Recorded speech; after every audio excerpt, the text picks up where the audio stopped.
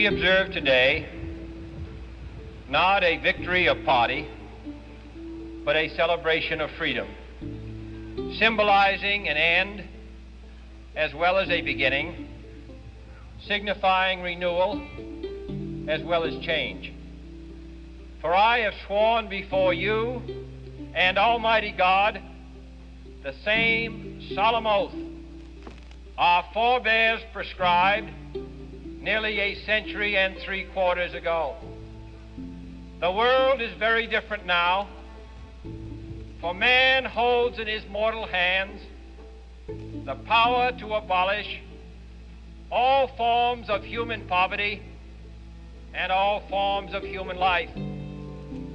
And yet the same revolutionary beliefs for which our forebears fought are still at issue around the globe. The belief that the rights of man come not from the generosity of the state, but from the hand of God. We dare not forget today that we are the heirs of that first revolution.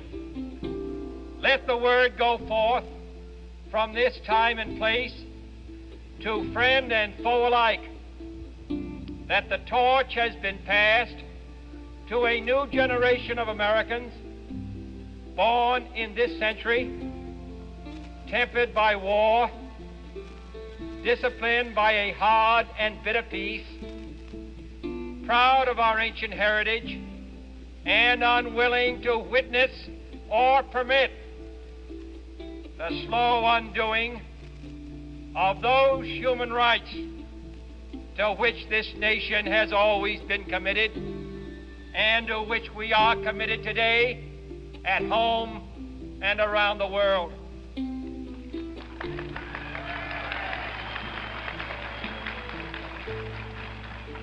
Let every nation know, whether it wishes us well or ill, that we shall pay any price, bear any burden, meet any hardship, support any friend, oppose any foe to assure the survival and the success of liberty.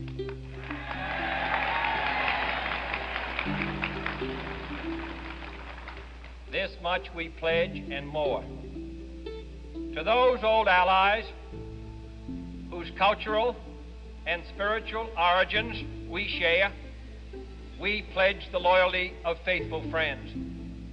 United, there is little we cannot do in a host of cooperative ventures.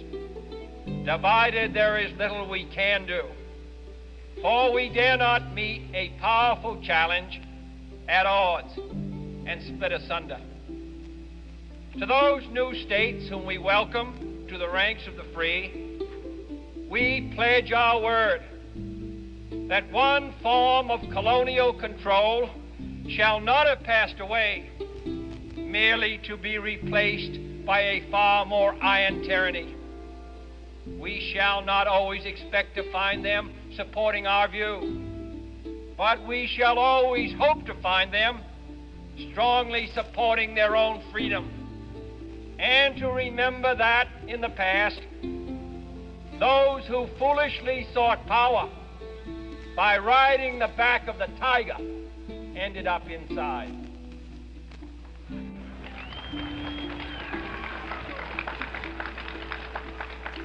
To those people in the huts and villages of half the globe struggling to break the bonds of mass misery, we pledge our best efforts to help them help themselves for whatever period is required, not because the communists may be doing it, not because we seek their votes, but because it is right. If a free society cannot help the many who are poor, it cannot save the few who are rich.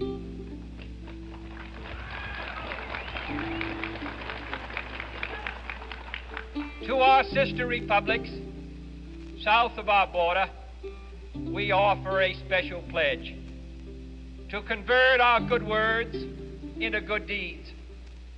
In a new alliance for progress, to assist free men and free governments in casting off the chains of poverty. But this peaceful revolution of hope cannot become the prey of hostile powers. Let all our neighbors know that we shall join with them to oppose aggression or subversion anywhere in the Americas. And let every other power know that this hemisphere intends to remain the master of its own house.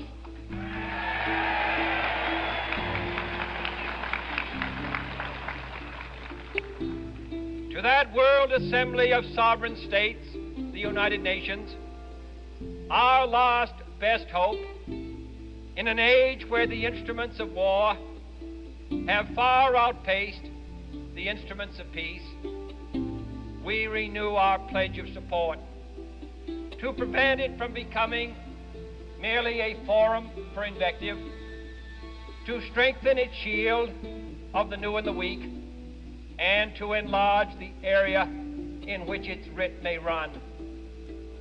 Finally, to those nations who would make themselves our adversary, we offer not a pledge, but a request that both sides begin anew the quest for peace. Before the dark powers of destruction, unleashed by science, engulf all humanity in planned or accidental self-destruction. We dare not tempt them with weakness, for only when our arms are sufficient beyond doubt can we be certain beyond doubt that they will never be employed. But neither can two great and powerful groups of nations take comfort from our present course, both sides overburdened by the cost of modern weapons, both rightly alarmed by the steady spread of the deadly atom, yet both racing to alter that uncertain balance of terror that stays the hand of mankind's final war. So let us begin anew, remembering on both sides that civility is not a sign of weakness, and sincerity is always subject to proof. Let us never negotiate out of fear, but let us never fear to negotiate.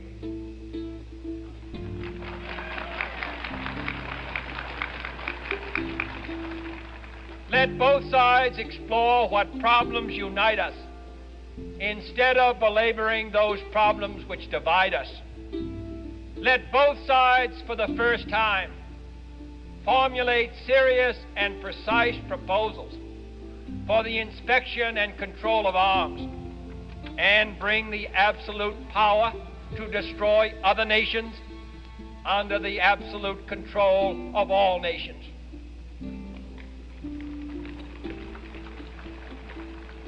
Let both sides seek to invoke the wonders of science instead of its terrors. Together, let us explore the stars, conquer the deserts, eradicate disease, tap the ocean depths, and encourage the arts and commerce.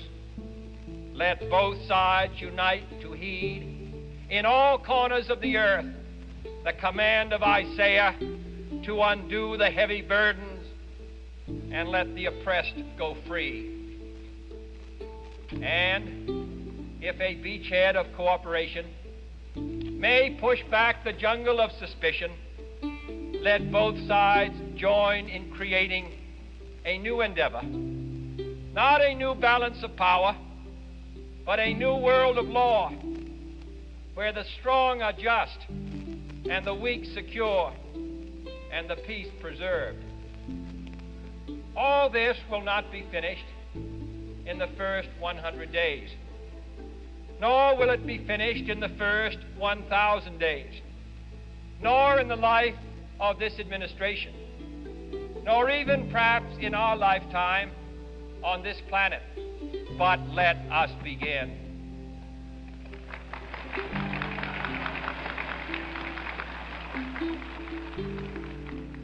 In your hands, my fellow citizens, more than mine, will rest the final success or failure of our course. Since this country was founded, each generation of Americans has been summoned to give testimony to its national loyalty. The graves of young Americans who answered the call to service surround the globe. Now the trumpet summons us again, not as a call to bear arms, though arms we need, not as a call to battle, though in battle we are, but a call to bear the burden of a long twilight struggle, year in and year out, rejoicing in hope, patient in tribulation, a struggle against the common enemies of man, tyranny, poverty, disease, and war itself. Can we forge against these enemies a grand and global alliance, north and south, east and west, that can assure a more fruitful life for all mankind? Will you join in that historic effort?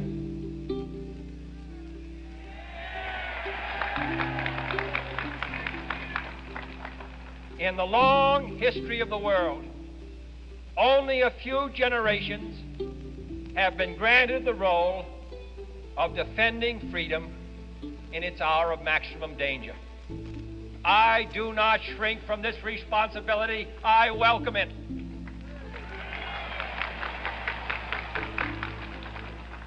I do not believe that any of us would exchange places with any other people or any other generation.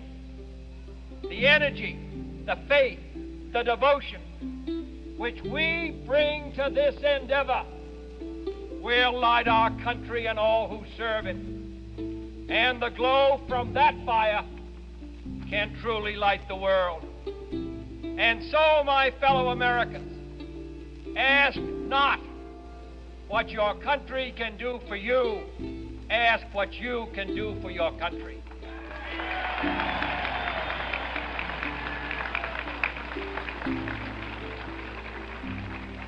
My fellow citizens of the world, ask not what America will do for you, but what together we can do for the freedom of man.